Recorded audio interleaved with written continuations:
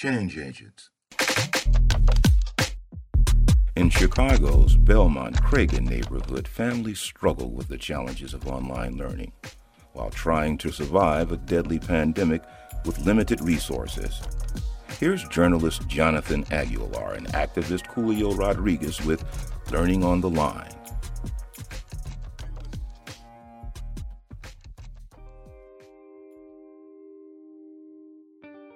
I had initially bought him a laptop, and it was damaged. It broke. So I had to contact the school to rent a computer from them. Otherwise, he wouldn't be doing class right now. And my internet just recently went up to $100. So that's something else that I have to keep because he has to be in school and remote learning, and I can't cut it off. You know, other services, they're not available, and if they are, they're too slow. So it's expensive. This is Sylvia Rodriguez. She's a single mother of two who works 2 to 3 days as a delivery driver for the gig economy. And Sylvia is fortunate the school her son attends had a laptop to lend. My name is Jonathan Aguilar, and I'm a freelance reporter in the Chicagoland area and a co-producer on this podcast. My name is Julio Rodriguez. I'm the Director of Community Organizing in Belmont-Cragen for the Northwest Side Housing Center. Belmont-Cragen is a primarily Latinx community where over 80,000 residents live and work in a low to moderate income neighborhood. A community that currently leads second in COVID-19 cases in the city of Chicago, and as of November 28th, has a positivity rate of 28.1% when the average for the city sits at 11.7%. Remote learning began on March 14, 2020. It was meant to be a short-term effort, but 9 months later, we're still in full remote learning. I talked to some high school students, and it's sort of interesting. It felt to me like the high school students are having almost more trouble than the littler kids because their teachers are really, really expecting them to sit in lectures for 6 or 7 hours a day. And on top of that, a lot of them are negotiating, helping their brothers and sisters, and some of them are working because maybe their parents got laid off. That's Sarah Karp, a WBEZ education reporter. Karp explained some of the major issues facing schools. Despite Chicago Public Schools, also known as CPS, having 4 weeks to prepare students for online learning, many students did not have computers or internet access when it began. CPS estimated that 115,000 students out of their 355,000 students needed laptops or tablets to access classes at home. After the first spring quarter of online learning, several data points came out. By May 11th, CPS had about 15,600 students who were non-digital, according to the Chicago Tribune. Sentiment among students and parents alike is that remote learning isn't working. I feel like I am learning very little, not as much as I was in school, but enough to just pass by, but not enough to even be engaged. That's Xander Cordona, a senior at Lakeview High School who lives in the Belmont-Cragen neighborhood. Latinx families are facing some of the biggest challenges, specifically around language access. One parent in particular is very concerned about how much her daughter is learning. Children are falling through the cracks, especially those that don't have internet access, especially those that don't have computer access. And most, especially those that don't have parents that speak the language. A lot of kids are struggling. She's learning at, I would like to say, probably at 10%. That's Cindy Olivares, a local Belmont-Cragen resident, mother of 3, and a community outreach worker. During May of this year, Black and Latinx students were least likely to use Google Meet or Classroom, according to the Chicago Tribune. About 70% of Black students and 78% of Latinx students access the platforms at least once, compared to nearly 87% of both white and Asian students in the 1st through 12th grade. No grades were recorded for 77% of Black students and 85% of Latinx students. One teacher we talked to told us about how unengaged her students are. They don't participate. They don't come in visually. I don't know what, like I think I said last time, I don't know what most of my students look like or sound like. We've got maybe a 20% turn-in rate for homework, for assignments. They won't tell you if they don't understand. And there's no way to reach out and help them understand because they won't respond. That's Susan Benjamin, a high school teacher at Kelly High School in the Brighton Park neighborhood. Community organizations such as Northwest Side Housing Center have stepped up to try and help. Northwest Side Housing has invested thousands of dollars into the Belmont-Cragen neighborhood to solve issues related to the pandemic. Currently, we're in Chicago on the Northwest Side in the Avondale neighborhood near Scammon Elementary, a Level 1+ school. What does your organization, Northwest Side Housing, do?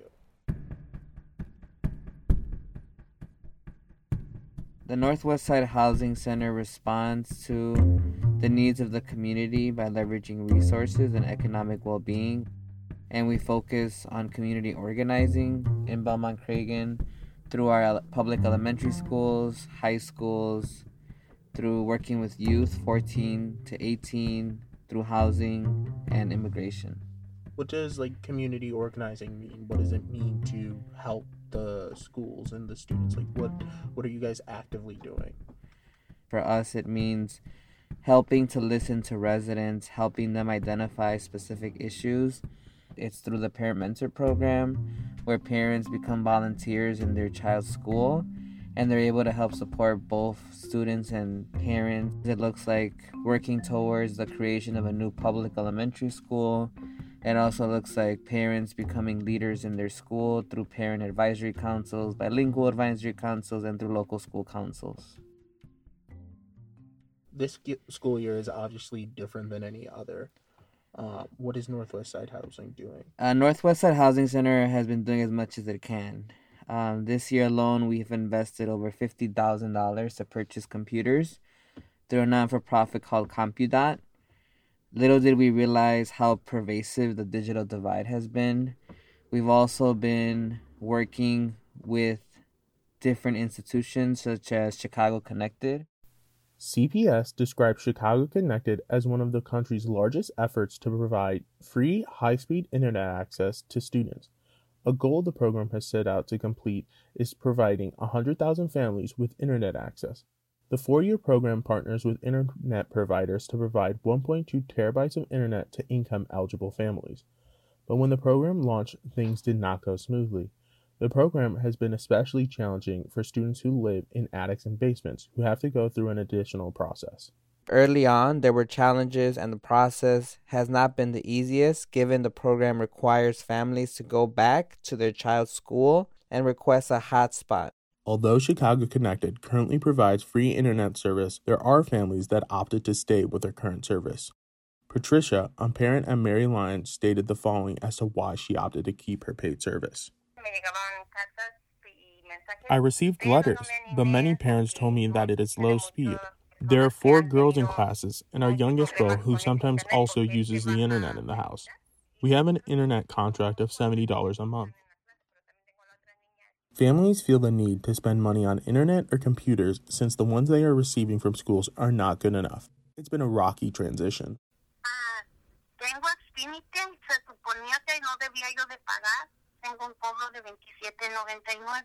I have Xfinity Internet. I wasn't supposed to pay since I had the Chicago Connected code, but I have a bill for $27.99. I'm being billed for 3 months. That's my concern. I call to try and resolve the issue, and I get an answering machine, and I continue to be billed. The internet was lagging. The classes get cut. The first week, folks were forgiving since everyone had internet issues.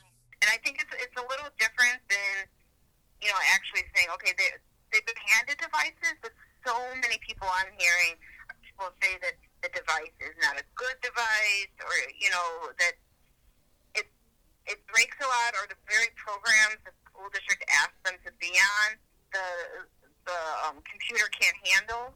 So I think that's a different question, and I'm not really sure how to get a handle on that more globally. But I've certainly heard anecdotally that the quality of the computers is not very good. That's Sarah Karp again. Northwest Side Housing surveyed the Belmont-Cragen area to establish how families are dealing with online learning. To Julio, the results are disheartening.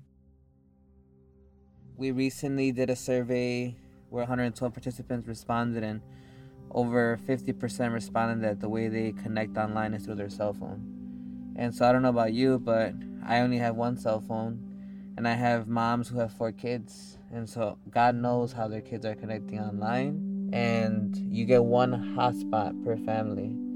You may have gotten Chicago connected, but the speed isn't fast enough. No one knew they had to log into 8 hours of remote learning. That's good for maybe 1 or 2 students. What about the rest? Why is it that we can't change the program to meet the needs of our students? We don't have time for us to let these students get further and further behind. So some major changes is giving a 1-to-1 hotspot to our students, increasing the speed dramatically. I'm no tech expert, but whatever is needed for 4 students to be on 8 hours of remote learning 5 days a week is what's needed. Lo más que ellos puedan, le han puesto más gigabytes de internet a su teléfono, o se han hasta cambiado de compañía, han cambiado de plan. Parents have done as much as they can. They have added more gigabytes to their cell phone, they have changed companies, and they have increased their data usage to pass Wi-Fi to their children's computers. Parents have gone to their neighbors to ask them to lend them their Wi-Fi, telling fellow parents they'll help pay a portion of their bill to allow them to use that internet. I don't think it's fair that CPS said they were going to facilitate internet through Chicago Connected so students wouldn't have a hard time connecting, and that hasn't been the case. Nothing about the program is working. Maria Carmen is a mother of 2 children in Chicago public schools. Maria feels school administrations have failed parents. Y para mí eso no es lógico, porque los afectados van a ser nuestros hijos. No voy a ser ni yo. For me, it's illogical, because the ones affected are going to be our kids, not me, the teachers, or the principal. I think and I believe CPS, before starting school, should have held virtual training for parents so they could learn how to use Google Classroom and Google Meets so we could help our kids from home. Another thing, the principal where my son attends school had a sense my son didn't have internet at home and didn't help me. Those parents who cannot access Chicago Connected free Wi-Fi have been offered hotspots, but for many families, it's not a solution.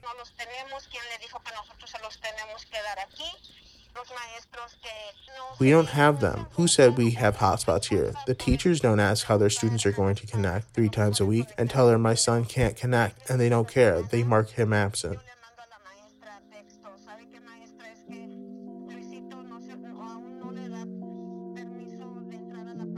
To help provide some relief for families, Compudot has partnered with Northwest Side Housing to provide 500 computers for the Belmont-Cragen neighborhood. Compudot is a national non-for-profit who attempted to provide technology access and education to underserved youth. Compudot currently provides drive-through computer distribution programs in Chicago and its suburbs. According to Compudot, a study conducted by United Way found that 46% of families in Black and brown communities do not have access to a computer. So with Belmont-Cragen specifically, man, that we have given out quite a few computers of Belmont-Cragen. I think we're right in about 500 computers in the Belmont-Cragen community, and those have really been spearheaded with the help of the Northwest Side Housing Center and really going out into the community in partnership with foundations and funders to find those dollars. Overall, in the Chicago area since late April, we'll give out, after today's distribution, over 4,800 computers in Chicago and the Northern Illinois region.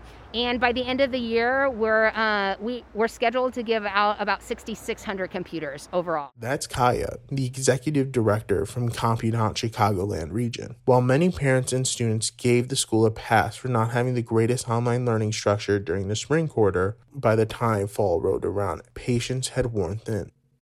By that point, schools were 6 months into online learning. Even this far in, teacher Susan Benjamin feels as though she's not very connected to her students. We do not have any interaction with our students because they're not required to come in visually. I co-teach in 3 regular education classes and what we call general ed. And those students do not come in at all. With their faces. A couple of them have their pictures, I think, on their meme, but that's all I see. Mm. And there are a few of them that I've never heard their voice. There's also an extreme lack of communication between administration and individual teachers. We're basically left in the dark. We have no communication with other teachers, in the building, as we would have during a regular school year. Mm-hmm. Lack of communication between teachers can cause issues. A lot of teachers are trying to stay to the grading system that they're supposed to be using, and trying to make the students accountable for what they're handing in or not handing in. But there are some that are just passing people along. I'm looking at students that I have that are getting multiple Fs, and you maybe have one teacher they've got 100%, and you can't tell me that student in that particular class is doing that much better. Teachers have little to no options when students don't turn in homework or refuse to come to class. Besides calling home or speaking to the attendance office, there isn't much else that teachers can do. Students are not only contending with the challenges of online learning, but are also facing the real-world troubles brought on by the COVID-19 pandemic. Yes, I've lost, I think, 3 students at Kelly. Teachers are also physically suffering, and some are losing motivation to continue to be teachers. I keep thinking every once in a while, I wonder if I'm not going blind because my eyes are bothering me tremendously. Mm-hmm. I have a doctor's appointment this week to check that out. But it's a tremendous amount of stress. And I know there are some younger teachers that are saying they don't want to do it anymore. The pandemic has been really hard on everybody.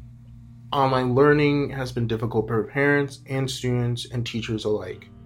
But it's been a particularly hard year on Chicago's Black and Brown communities. Julio, can you tell me a little bit more about what your families are going through in Belmont-Cragen? Yeah, thanks, Jonathan. They've been going through so much. I mean, one day they're worried about the internet not loading to the next day. One of their spouse being in the hospital. They're about to be intubated. They're worried about, are they going to be called into work? Because a lot of folks work at restaurants, manufacturing companies, and folks are really worried overall. This level of stress, and with the holidays and with the weather, it's not helping. What has your organization or the organization you work for, Northwest Side Housing, been doing to help these families? What's something that you're doing now that you might not have been at the beginning of the year or when the pandemic first started? Yeah, what I've told people is that we've all become subject matter experts on things we never thought we would have to.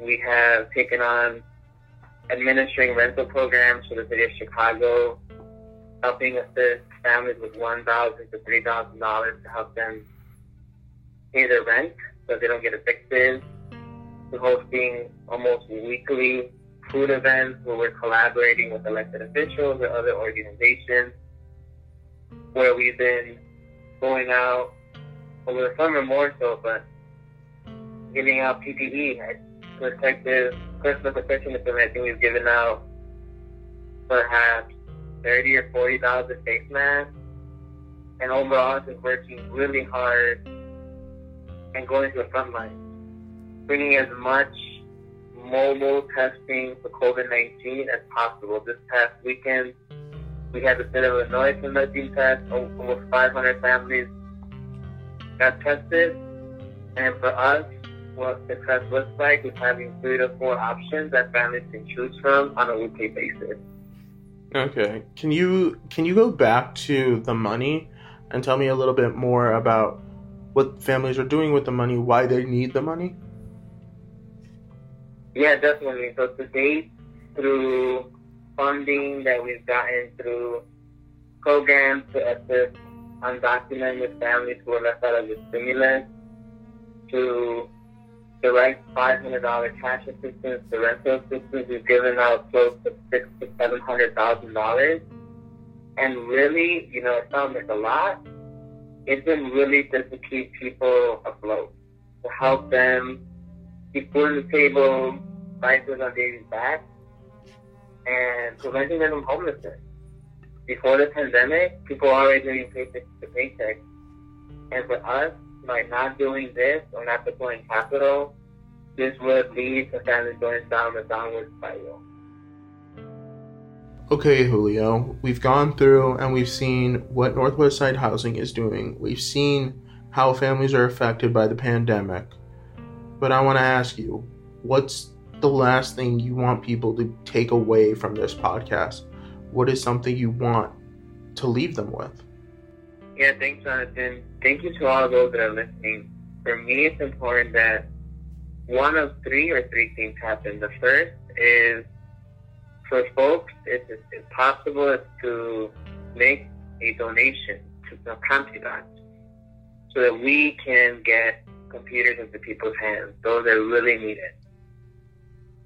Or donate a laptop, because those laptops and devices will be put to good use long term.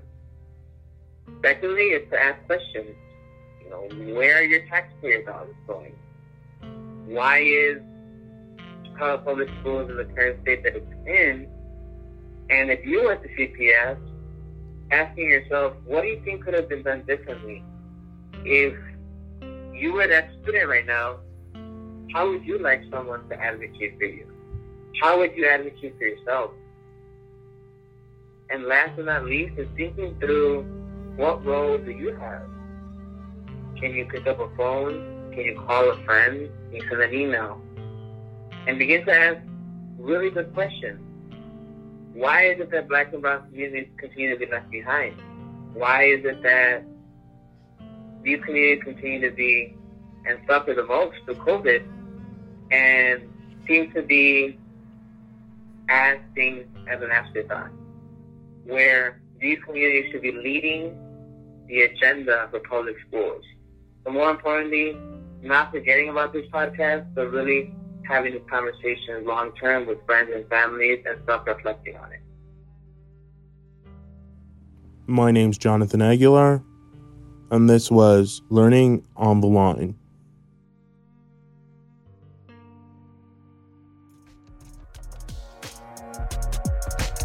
Thank you for joining Change Agents, produced by Juneteenth Productions, with funding support from the Chicago Community Trust and the Field Foundation.